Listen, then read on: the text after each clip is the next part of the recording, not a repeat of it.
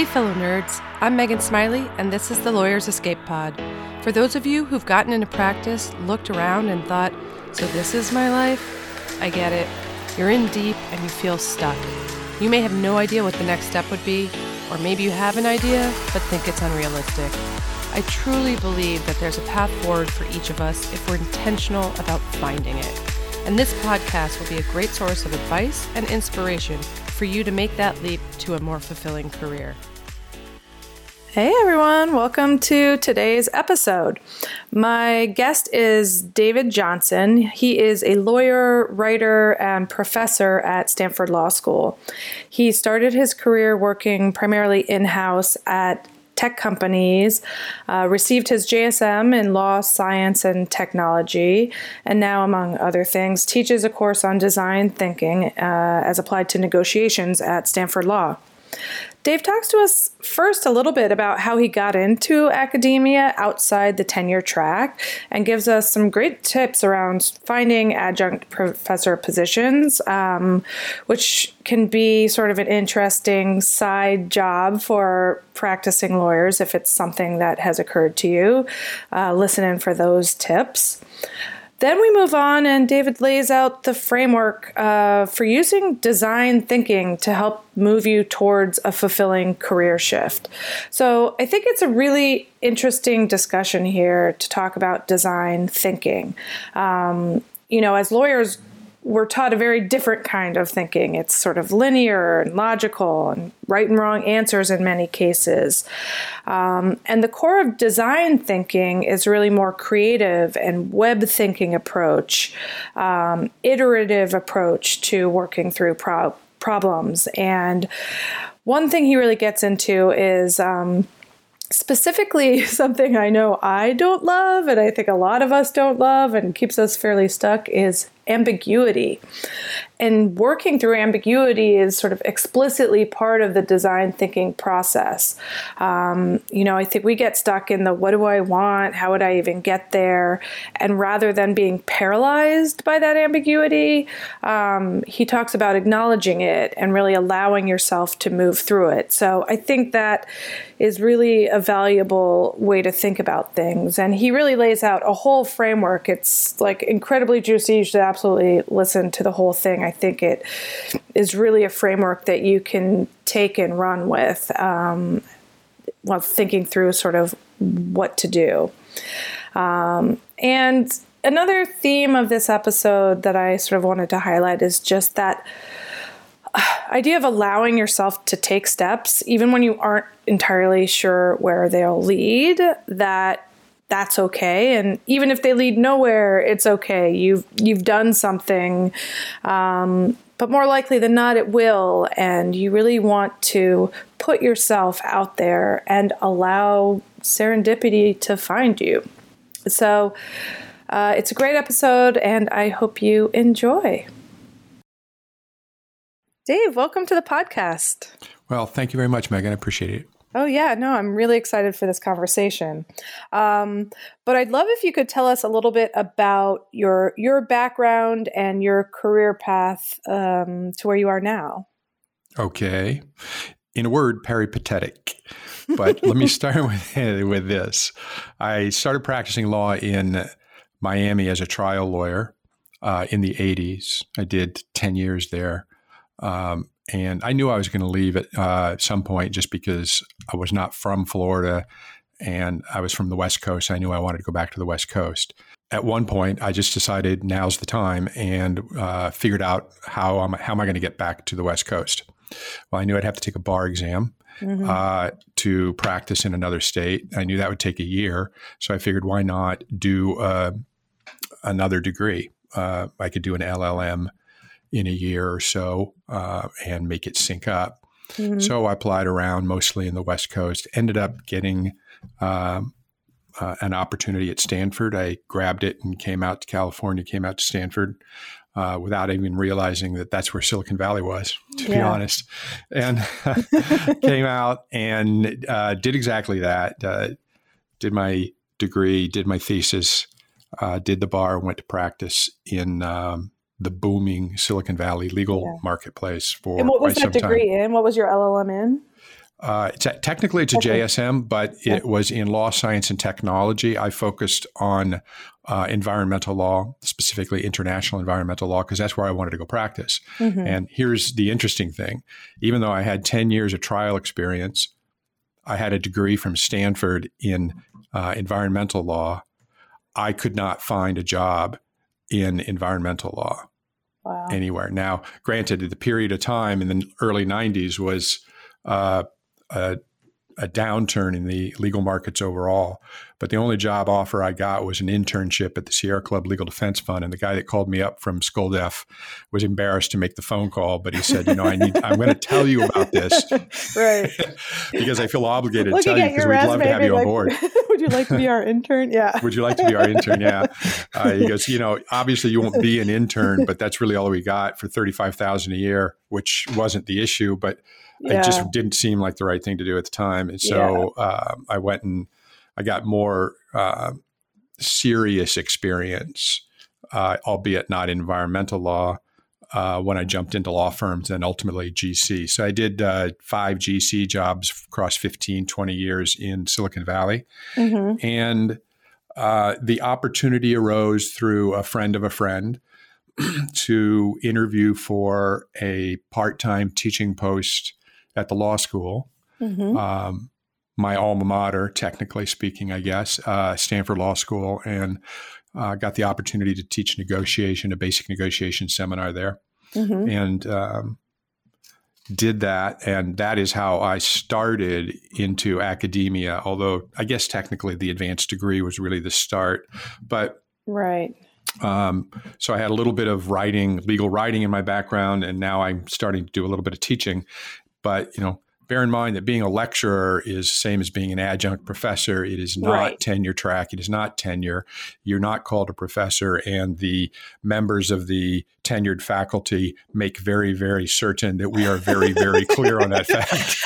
I know this well, having worked at a law school for almost a decade, and my father is now in that same boat, teaching tax law after a career of practicing tax law. And he's like, there's a definite hierarchy. There is. But that said, they're not trying to, 99% of the faculty are not trying to, push us down personally. Yeah. They just want to make sure that we understand there's experiential teaching, which is what we do and we do well. And they know that. Yeah. And they do academic stuff, and academics not only do scholarship, but they also run the university, or run the law school. Mm-hmm. Most people don't realize universities are divided into sort of two very distinct silos. There's the academic silo and there's the administrative silo. Mm-hmm. And for the senior positions in the administrative silo, those actually are faculty. Right. Deans and presidents are almost always faculty, but it's the faculty senate, the tenured faculty, that make all the decisions about the university. They run the shop, and so that's what they're really driving at. This is our shop, even though we hide in our offices and barely come out, in the light of day. And I respect them immensely because I respect their minds, but. There's a huge difference, as as all the lawyers listening know, there's a huge difference between practicing law and knowing how to practice law, knowing how to try a lawsuit, and opining on Judge What's-His-Name's dissent in the 10th Circuit Court of Appeals about a trial that happened 10 years ago. Right. Both are important. Yeah. we need both. Yeah. No, it's true. I think there has been a growing appreciation for adding in these practical pieces, right? I think even when I was in law school, I guess like 15 years ago, I don't remember there being as much of an emphasis on it as I have seen sort of more recently in sort of bringing in adjuncts on these really sort of practical levels. There wasn't, and I'm glad you bring this up. And I want to make this point really firmly for your audience, because there's I believe big opportunity for lawyers who are practicing now to approach law schools and suggest. You don't have to be asked. You can approach a local law school and suggest that you're available, that you would like to learn how to teach. Don't Don't create the impression that you already know how to teach. Be very humble about it, because learning to teach really is important. Having been a practitioner isn't the same as knowing how to teach it, but you can learn how to teach it. But make yourself available, make yourself known at your local law school. And here's the reason. There's more and more opportunity to do it because the ABA about 5 years ago was under so much pressure from companies and law firms that the law students coming out of schools were completely incapable of doing anything. Exactly. In fact, as a client myself, I got to a point where I would refuse to pay for first year associates to sit on pretty much any case if I had to pay them $350 an hour to do it. Yeah. And so law firms wanted students to have more experiential learning in law schools. The ABA passed a rule. Every ABA accredited school now requires students to have 8 credits of experiential learning, and it's very carefully defined. And this is where there is the growing need for practitioners to come in and teach experiential courses. You may only get one course 1 year. You may get one course every other year, something like that.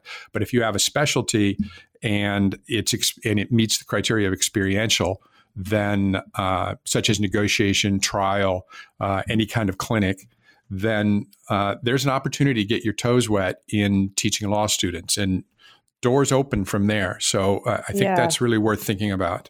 Yeah. And I saw that from, I worked within the sort of the LLM office, and because we sometimes had special classes largely for international LLM students, but, these topics of, specific for the LLM classes, we often had to go out and find people to teach sections of these classes ourselves. And I just know that there really was a market for that without, just doing it on the side. You don't have to, full-fledged transfer careers to check it out. It's just an opportunity to play with if you think you might be interested in teaching. Yeah. And I think the thing I really liked about it is it opened other doors. Yeah. Having an affiliation with a law school puts you in touch with an entirely new network of people. It can position you if you want to move over towards a consulting gig as opposed to a full-time law firm gig. There's lots of different places to go once you sort of can add the credential of the law school, the local law school. To your resume. So how did that sort of position grow for you? So it sounds like you started sort of on an adjunct basis, but you've now developed into this, full-time academic.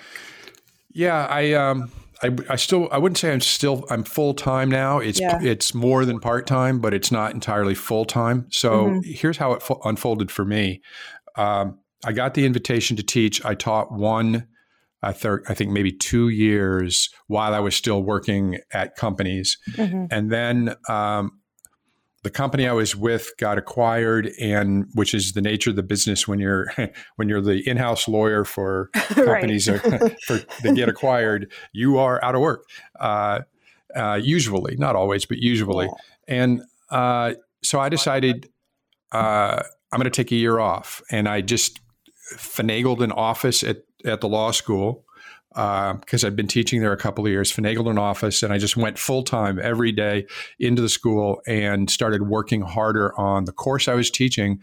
Then it was the era of the MOOC. I don't know if you remember, massive open online courses sort of really got hot in 2013, 2014. So I decided, well, I'm going to make a MOOC on negotiation, and it turned out to be the first one in the world to go up online, and I used NovoEd as a platform. I talked to Coursera, but NovoEd was the better platform. And guess what happened? I ran it once or twice and globally for free, and got about 5,000, 7,500 students each time, which was not big numbers compared to some other MOOCs that were being proffered out of Stanford. But it was getting good traction. Yeah. And lo and behold, General Electric contacted me through NovoEd and said, we'd like to license your course. So they licensed it once per quarter for 5 straight years for their in-house executive education program. I didn't plan that. I didn't expect it. That's so amazing. That's the thing, is you could never have put that into motion on purpose. Yeah. And if they said, make a course for General Electric, I would have made a different course. Right. I thought it was too beginner level. And they said, no, we've walked through it. This is not too beginner level for the people that we intend to be the audience in this. And so I didn't make a lot of money on it, but I made some. But the power of that story to me is something we teach at the D School. Don't think too hard about where it's going to take you. If it's something you want to do, just do it. Yes. And then put it out there. And sometimes good things will happen. Sometimes they won't. But at the worst case scenario, you've done something and you've put it into the world. It's I like that line from the Johnny Cusack movie. You've at least put something of yours into the world, and there's a lot to be said for doing just that. Yeah, absolutely. That's how I ended up doing this podcast. yeah. So anyway, the second, the second piece of this story, which is really powerful, I think, is as I was sitting down at my desk thinking, okay, this is just me, and I want to own the copyright to all of the work I'm doing on this MOOC. So I'm not going to use any Stanford resources. So I'm going to do this on my own. So I started looking around at other people around Stanford who had put MOOCs up already. And one of them was this adjunct professor over at the Institute of Design, what we call the D School at Stanford, the Hasso-Plattner Institute of Design. And Hasso-Plattner is a founder of SAP, obviously a billionaire and big into software design and engineering. So he funded the D School there and also at his home university in Potsdam, Germany. So I finagled, because I was just physically on campus, a seat at a meeting that was going around for faculty who were doing MOOCs, and met Leticia, who is the woman who had done the MOOC that caught my attention, and started chatting her up about what's it like to do a MOOC. I'm doing one. I don't know really, blah, blah, blah. She said, let's have coffee. I'll tell you all about it. We had coffee. I started working on the MOOC, asked her a few follow-up questions. She goes, you know what? We should do something together. Yeah. And I said, okay. And so we decided to what I call, because we have a linear accelerator on campus, I called it smashing negotiation into design thinking and seeing what sparks fly. And she says, perfect. I love it. So we started working on that project, and we now have been teaching for 5 years a full credit, 2-credit course called Negotiation by Design, Applied Design Thinking for Negotiators over at the D School, which is how I ended up as a lecturer also at the D School, and now deeply immersed in design and design thinking as well. And so, I don't like to use the word serendipity, but there's an element of serendipity there. It's really more amount of intention. Yeah. I knew I wanted to be attached to the D School in some fashion. I had gone over to a couple of their public meetings. I'm a pretty timid guy, even though it may not sound like it. I'm a pretty timid guy when it comes to introducing myself into spaces and networks that I know nobody. Yeah. I am the world's worst cocktail party guest. And everybody out there knows what that feels like, even if you're the best cocktail party guest. Absolutely. We all know what that feels like. So it was a matter of, me sitting in my office on one side of the campus, just in, sort of having this subconscious intention. I need to find a way to get myself involved with the D School in some fashion, doesn't matter what fashion. And it just happened to be this was the pathway.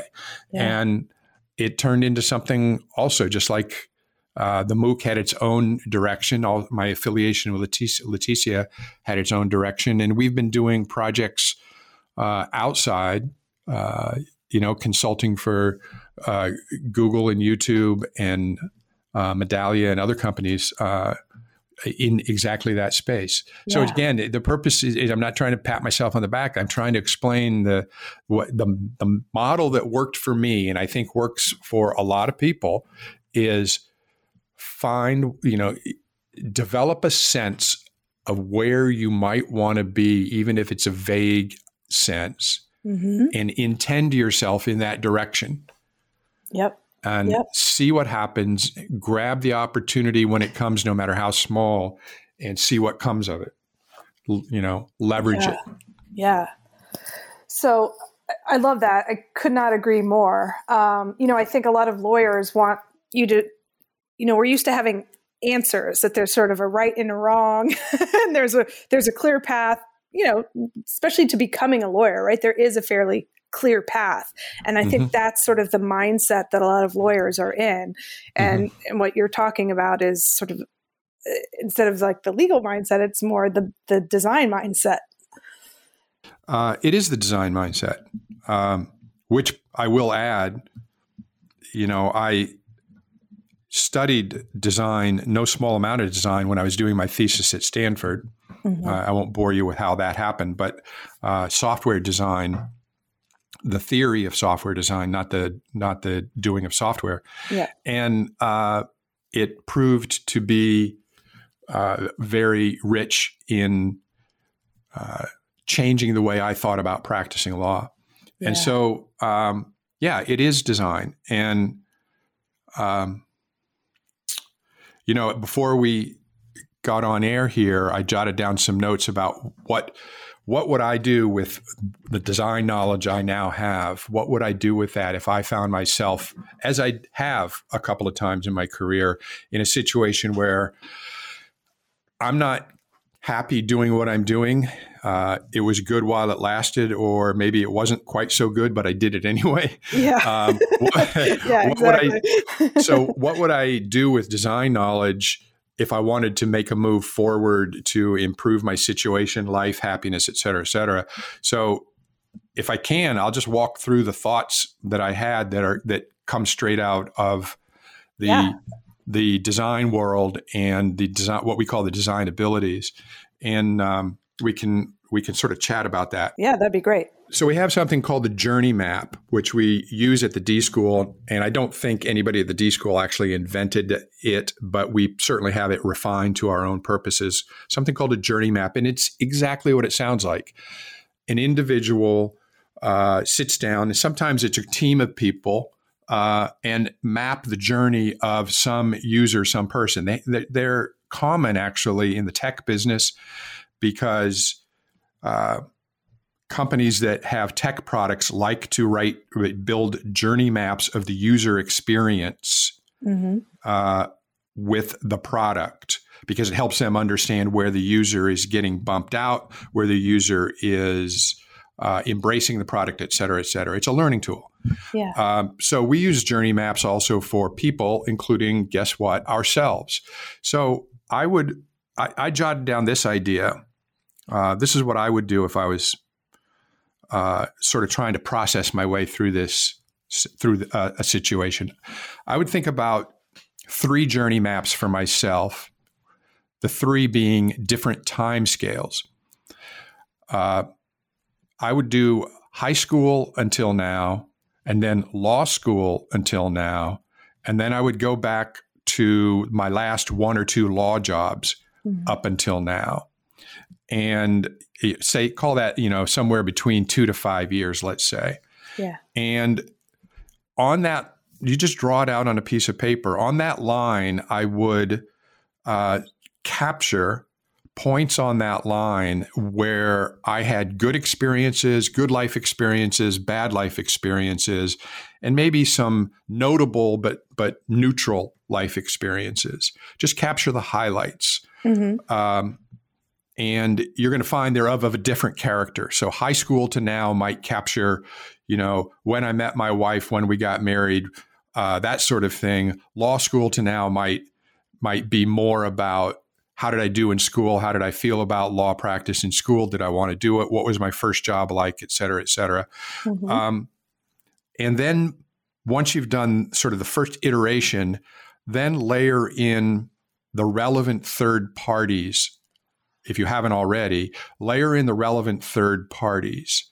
And for this application, I would focus on the near-term time journey map, the last couple of law jobs up until now.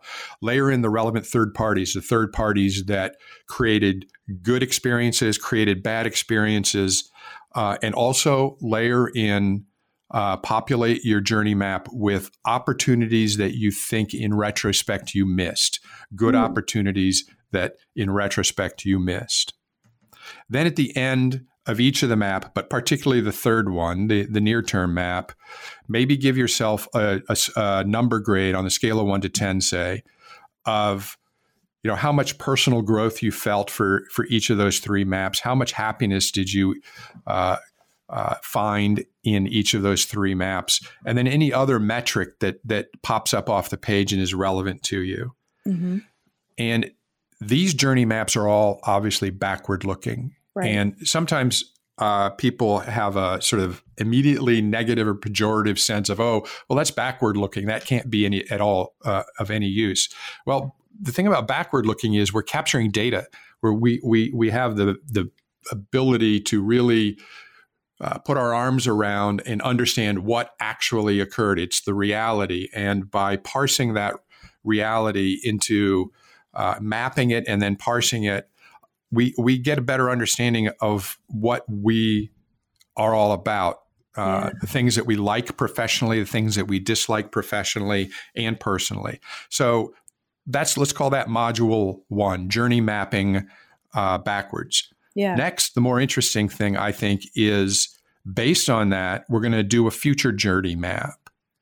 Write a journey map. You could do 2 or 3 of them if you want, like from now out X years, let's say 5, and then out 10, and then out 15 if you want.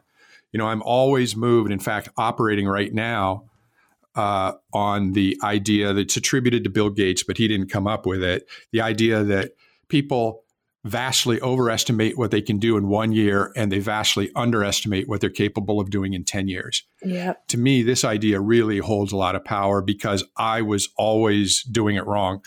And I've now realized that I need to have a sort of a 10-year view. I'm in the process of writing my first book, and I'm expecting to write 3 or 4 across 10 years. And that framework really makes a difference in how I approach the first book. Yeah. And also any anxiety I have about whether that book is even successful or not. Yeah. So next, you do a forward-looking journey map, but populate those forward journey maps over whatever time frame you think is most relevant, or maybe a couple of time frames. Populate that journey map with the positive data points that you pulled from your historical, your backward looking. Pull the opportunities that you think you may have missed that were positive opportunities. Pull the positive third parties you were involved with in the past, and pull them forward into the journey map. So if one of the positive people is a great high school teacher, for example, or a great law school professor, you don't have to actually pull that professor forward into your future map. Pull what that professor stood for or taught you or emanated, what that professor gave you, and put that as a characteristic on your forward-looking journey map. And then you make inferences. Now you've mapped what good stuff you've pulled forward that tells you what lights up your brain, what lights up your heart, and start making inferences from there about what might the future hold. And then module 3 involves something that we call navigating ambiguity. It's one of the 8 design abilities that we teach, and in my view, probably the most important, perhaps the overarching design ability. Yeah. And when it comes to ambiguity, our way of thinking about it is endure, engage, embrace. So when any of us faces ambiguity, and there's a lot of it, certainly in negotiation, and I teach this in my negotiation classes, but also in the practice of law. And when you're in a situation where you're in law and you're trying to move forward into something bigger, better, which may have some law relationship with it, it may not. Right. There's a lot of ambiguity there. Right. So the way we think about it is step one is by definition enduring ambiguity. You're in the ambiguity, you have to endure it, which is to say, don't run away from it. Don't try and hide from it.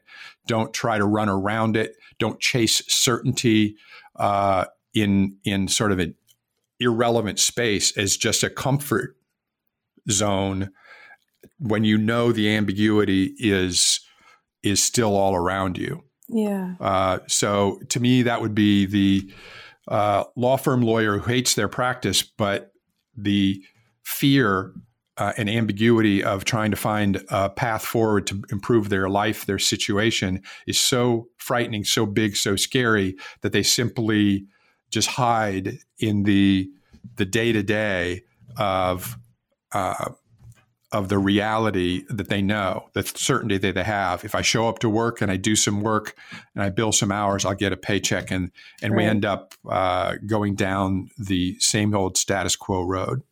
Yep. The next step is engaging the ambiguity, being comfortable with not knowing. It's really about moving ourselves into the ambiguity and understanding that it exists, feeling, dampening our anxiety about the existence of the ambiguity. And this is where I go back to that word intention. When I was at Stanford and I knew I wanted to be involved with the D School, it was unclear. It was entirely unclear how it was going to happen, how I could make it happen, what really could happen to move the ball forward. And I just made up my mind, somehow or another, I'm going to keep my mind open, and somehow or another, I'm going to find a way to, I won't say insinuate myself, but at least finagle meetings with people who were there. And in fact, that is what happened. And then the third E is embrace. And this is the place that you want to be. And for me, the way to embrace ambiguity, sort of metaphorically throw your arms around it, is to develop a heightened awareness. It's like being lost in the woods, perhaps. And if you really are, I've never been truly lost in the woods, so I'm envisioning this here. But if you really are, I think you stop and look around, and suddenly, if you can overcome the fear, which is the engage piece, then you start looking around and you really develop a sense of where you are at that moment. The animals, the sun, the trees, water or the absence of water, weather, the materials you have with you, all of those things all of a sudden become completely more important because you have now the need to survive and get found again, either by yourself or by others.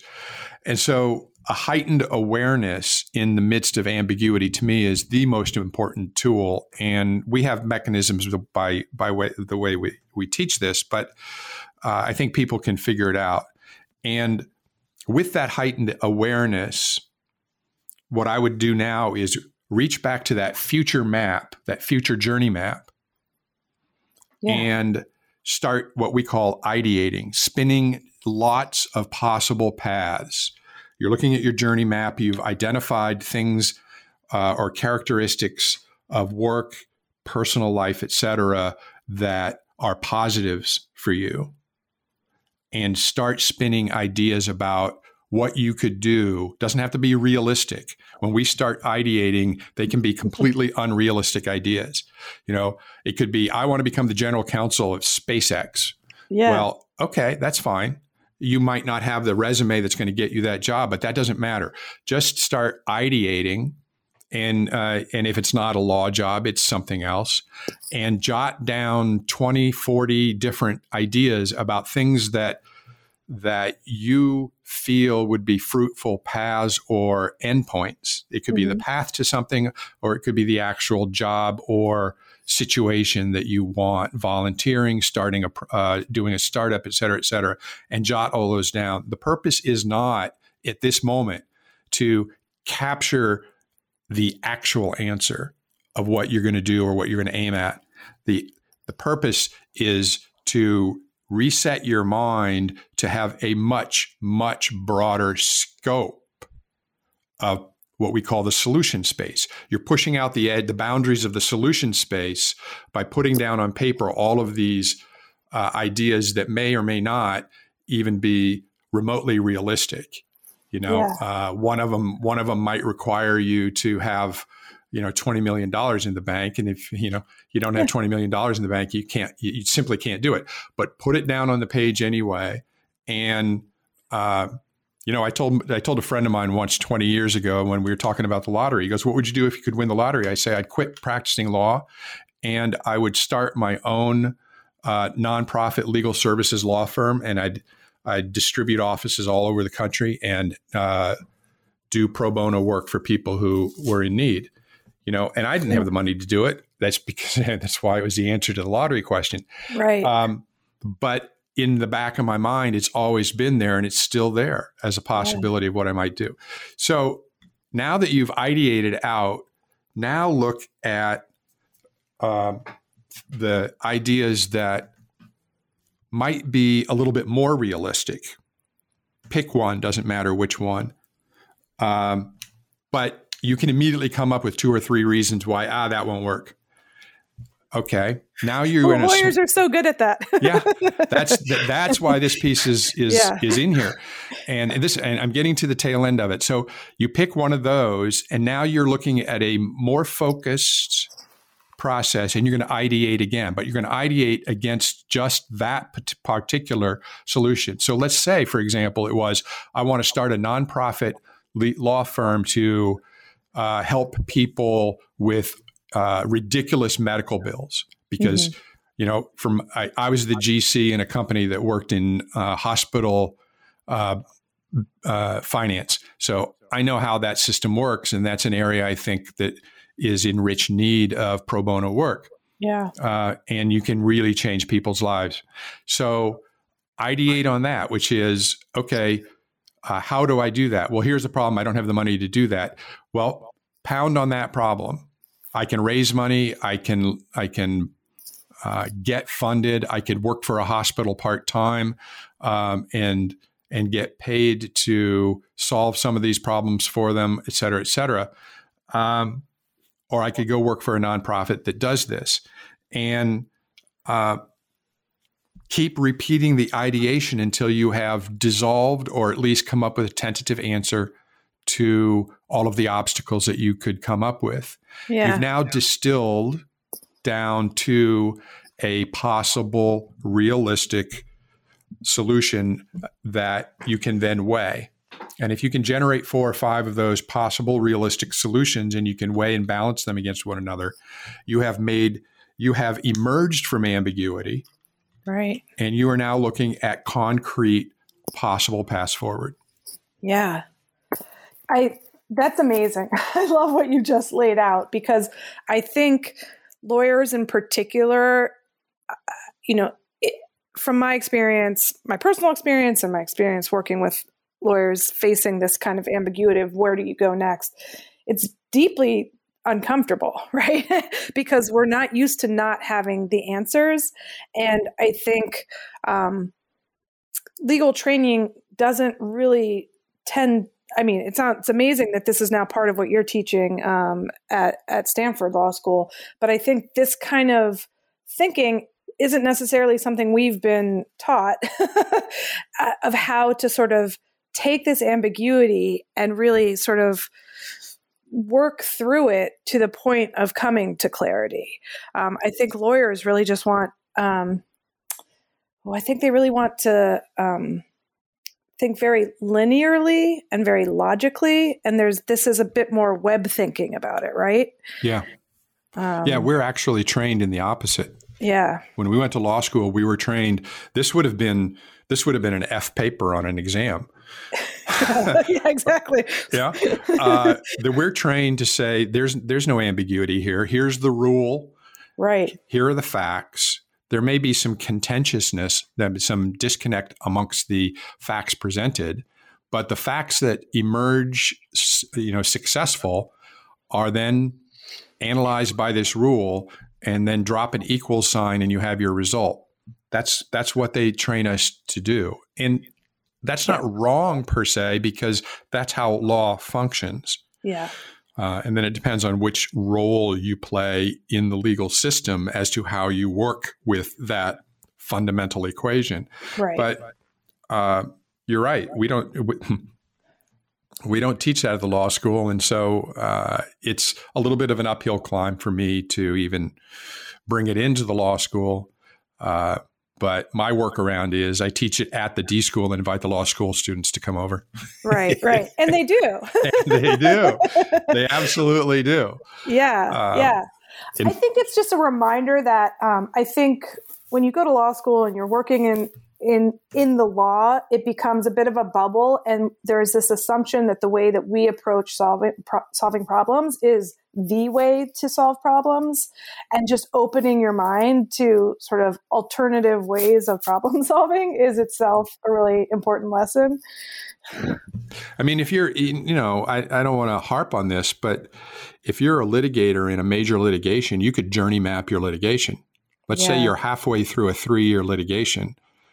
Journey map the historical part, and then use the data from what's happened up to that point, and then map what the forward map would look like that ends up with a favorable result for you and your client. And you can learn a lot about what are the right and wrong moves. You can learn a lot about how to design a process that gets you to where your journey map, your forward journey map shows you should be. And we believe a lot, as you might now tell, we believe a lot in this idea of mapping.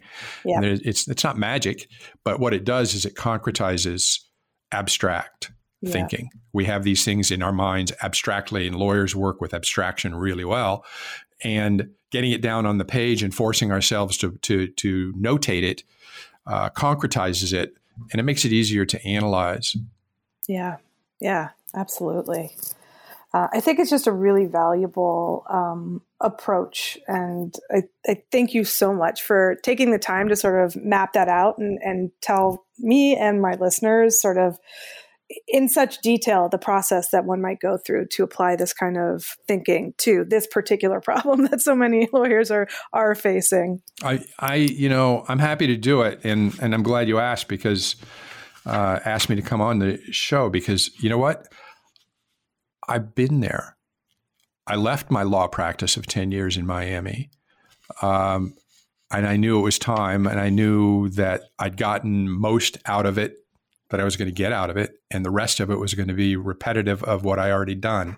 Yeah. And I don't like repetition of the same old. I'm the kind of person who moves away from something I'm done with, even if I don't know exactly where I'm going next, which is in essence, throwing myself deeply and fully into the ambiguity of what's next. Right. And trusting that you can find your way. Yeah. And I think it's the trusting that you can find your way. I think, particularly if it's someone's first career move, it can be hard to trust that you will find your way. But I think your story also shows what I'm always saying is that you can go through this process and find your next best step, but it doesn't mean it's your last step, right? You'll probably have to go through this process again, and that's okay. Yeah. I always told myself, no matter what I was doing, I've never had the idea that any job or undertaking I was doing was the last one. I always assumed there's something beyond that. Yeah. Even if whether it was true or not didn't matter. It was about having my mindset that there was something further. Yeah, up and to the right, as we like to talk. We like to say in Silicon Valley. Yeah. All graphs need to go up and to the right. Right. Well, listen, thank you so much, Dave. This has been like a total pleasure. I'm obsessed with this whole sort of line of thinking and approaching. So it's been a lot of fun personally for me to have this conversation. Good. If you could sort of give one piece of advice, or I don't know if there's a book or a website or something that, of yours that you could point us in the direction of for people who sort of are curious about this and would want to learn more. The first place I send people almost routinely is the website for the Stanford D School. Mm-hmm. You just Google Stanford Institute of Design or D School, and you'll get there. They have a public library that they actually just started about a year ago with artifacts and all kinds of stuff about design thinking, and how we teach it. And for no other reason than just to get a handle on what design thinking is and how it can sort of excite creativity, because we all have creativity in us. Sometimes it's dormant. Yeah. And so I think going there and then letting your mind wander based on your personal experience, letting your mind wander with the things that you read in the library there can be a really valuable tool. Yeah. And the book, I told a student this last week who insisted on having a face-to-face meeting with me after spring term was over and before he graduated. Yeah. And I respect that. I do. He's a great kid. And the book I told him, you must read, it's not optional, I'm assigning you this book, is called Give and Take by Adam Grant from Wharton Business School. Some of your listeners may already have read this book. Some of them may at least know of Adam Grant. Give and Take is a really, really nicely done book that talks about optimal way to network for your own gain while giving at the same time. Great. Well, thank you again, Dave. This is really so much fun, and I really appreciate your taking time out of what I know is a busy schedule to have this conversation with me. It's my pleasure. Thank you.